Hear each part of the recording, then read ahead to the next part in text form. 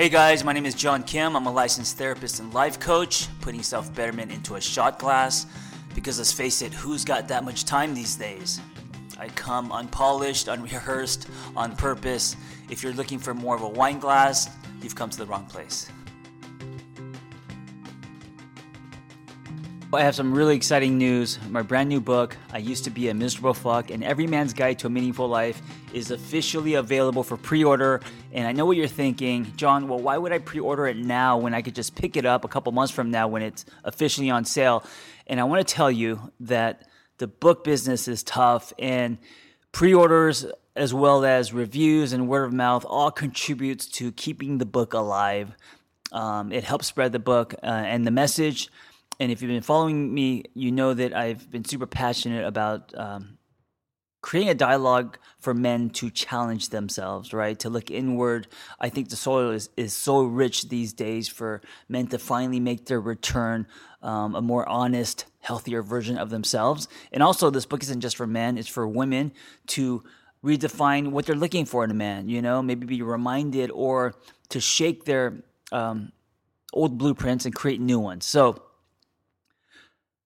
I'm really asking you to pre-order my book, and not just for me, but to help me spread the message. And also for anyone who's been miserable, you know, that it's okay to either be miserable or at one time have been miserable. Because I think today everyone is, you know, waving this bumper sticker that we should be so happy, and happy is a practice, right? It's not a light switch, and it's okay if you are unhappy, right? So go to my Instagram, The Angry Therapist, and click my bio link, and you will see it there front and center. Thank you so much.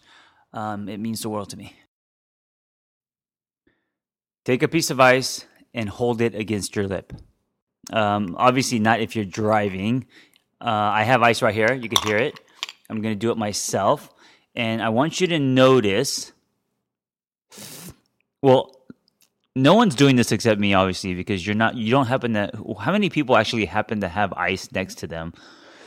And how many people are actually going to do this just because I'm saying to do it? I have a point to all this. Okay. Oh, that's cold.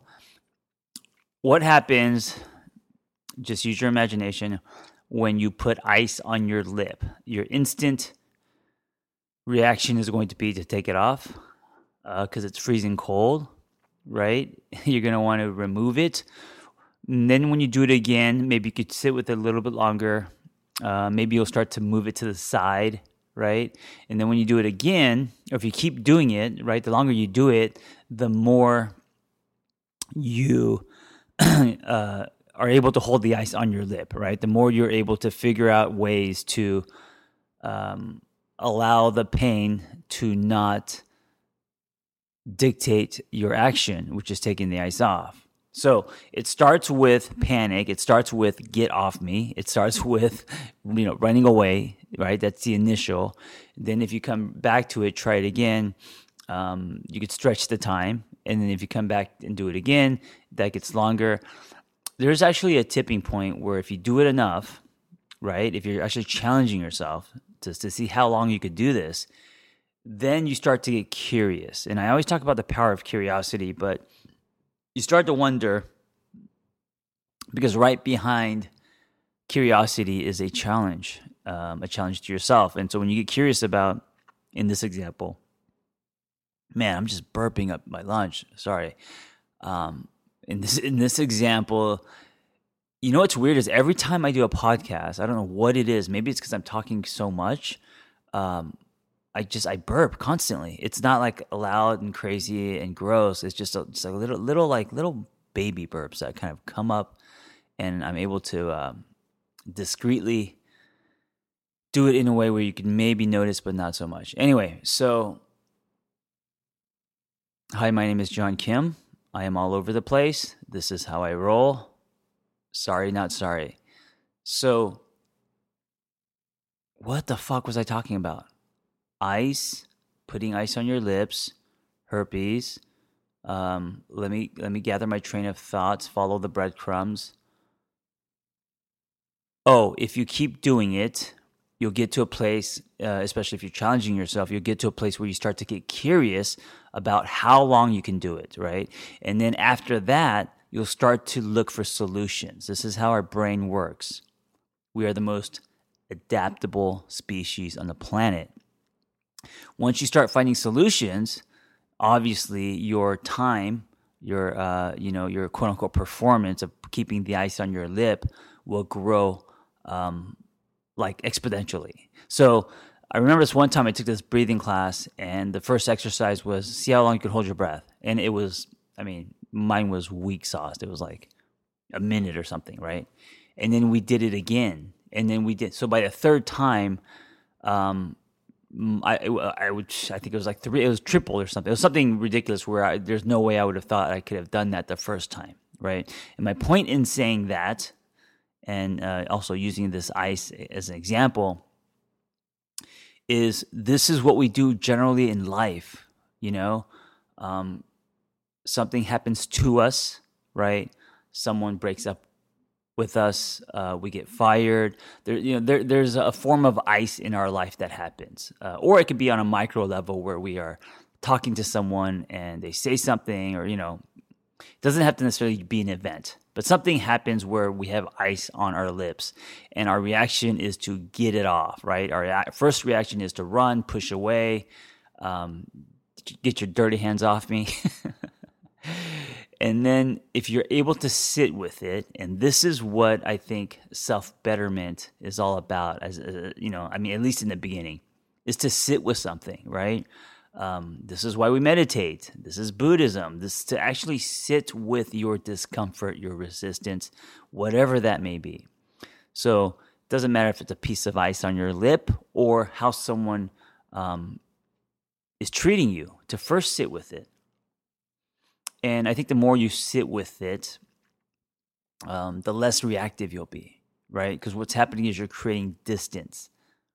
And as you're able to do that, you'll start to get curious. And this is where the power is. You'll start to get curious about why you are feeling this way, or why someone is doing something to you, or why you got fired. You'll get curious about why you keep getting into toxic relationships. You'll get curious about why you flip people off, or why you lose your temper, or, all these things, why you keep cheating.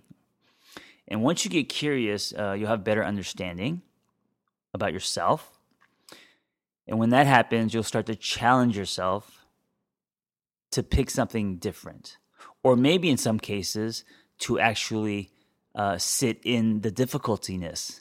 The difficultiness, is that a word? The difficultness, the challenge, the ice, right? Sit in it. Have you guys ever taken an ice bath? That shit is no joke. I've tried many times. But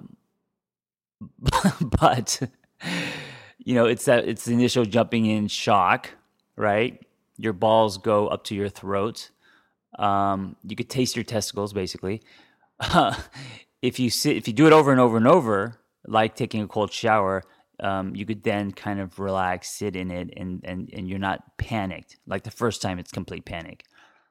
And so whatever you're going through, whether it's a breakup or a termination or losing a friend, whatever, there is this initial shock, right? The discomfort.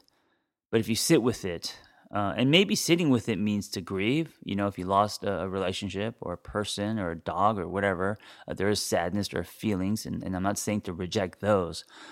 Sitting with something means to accept and to receive and to be with, the discomfort. I'm realizing that I talk the way that I write, meaning chopping up sentences and putting periods where they're not supposed to be. The grammar is all fucked up. And of course, I speak that way too. See what I did there? Okay. So sit with it.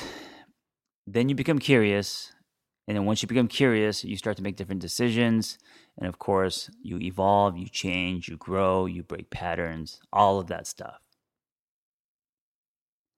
This is a formula, I think, for leaning into your resistance. I always tell people that I think it's in our resistance where there's the richest soil for growth, usually. If you're, recovering from an addiction, sitting with not using, right? I mean, that's tough, right? Sitting with cravings. Let's say you're a love addict, sitting with being alone and not in a relationship, and that's going to feel like ice on your lip until you do it in a way, or until you do it enough times or long enough where it turns from pain to curiosity, and that's when you know that you're growing and you're shifting and evolving. And once you get curious, then you have some traction, right? There's so much power in curiosity. And then behind that, there's the challenge. How long can you do this? Can you be single for a year? Can you put down the donut? Can you work out every day? Can you, whatever it is, whatever your goals are, right? That is challenging. And can you wake up at 5 a.m. so you could get that 1 hour of writing in before you go to a job that you dread? Then once you start challenging yourself and you start executing, you start breaking patterns, you start doing the work, your life will change because your choices will change, because the actions that you choose to hold on to will give you a different path, right? Will give you different results. So put that ice on your lip, feel it, notice it, get curious about it instead of just throwing it away. Sit with it. And the more that you do it, the stronger you'll get. The stronger your tolerance will get. Guys, I want to tell you about my brand new book that is available for pre-sales. I'm so excited about this book. It's called I Used to Be a Miserable Fuck, an Every Man's Guide to a Meaningful Life. And it's not just for men, guys. It's 66 tips that I've learned not only through my own man journey, but in coaching people in relationships, men and women. So women, pick it up. It's going to be a guide for you. It's going to be eye-opening too. It's going to basically put a black light over all the choices that you're making with men in relationships. And it's going to be a good guide or template to when deciding what kind of man you want to be with, And it's not me telling you. It's me challenging and create a dialogue. You have to create that standard for yourself. So pick it up, go to my Instagram, click on my bio link, and you will see it there, front and center. Have a great day. Thank you for listening. Thanks for tuning in. I hope the dialogue was helpful. Listen, guys, if you want to be a life coach, just go to my website, theangrytherapist.com, and click on Life Coaching Training, and you'll find our Catalyst Intensive. There's only 2 things you need to be a life coach: a story, which everyone has, and a passion to help others. Before you go, I wanted to give you something I made. It's a relationship toolkit because the world needs better, healthier relationships so we can all love harder. So go to theangrytherapist.com/podcast. That's www.theangrytherapist.com/podcast. It's super simple. And we will email you my relationship toolkit.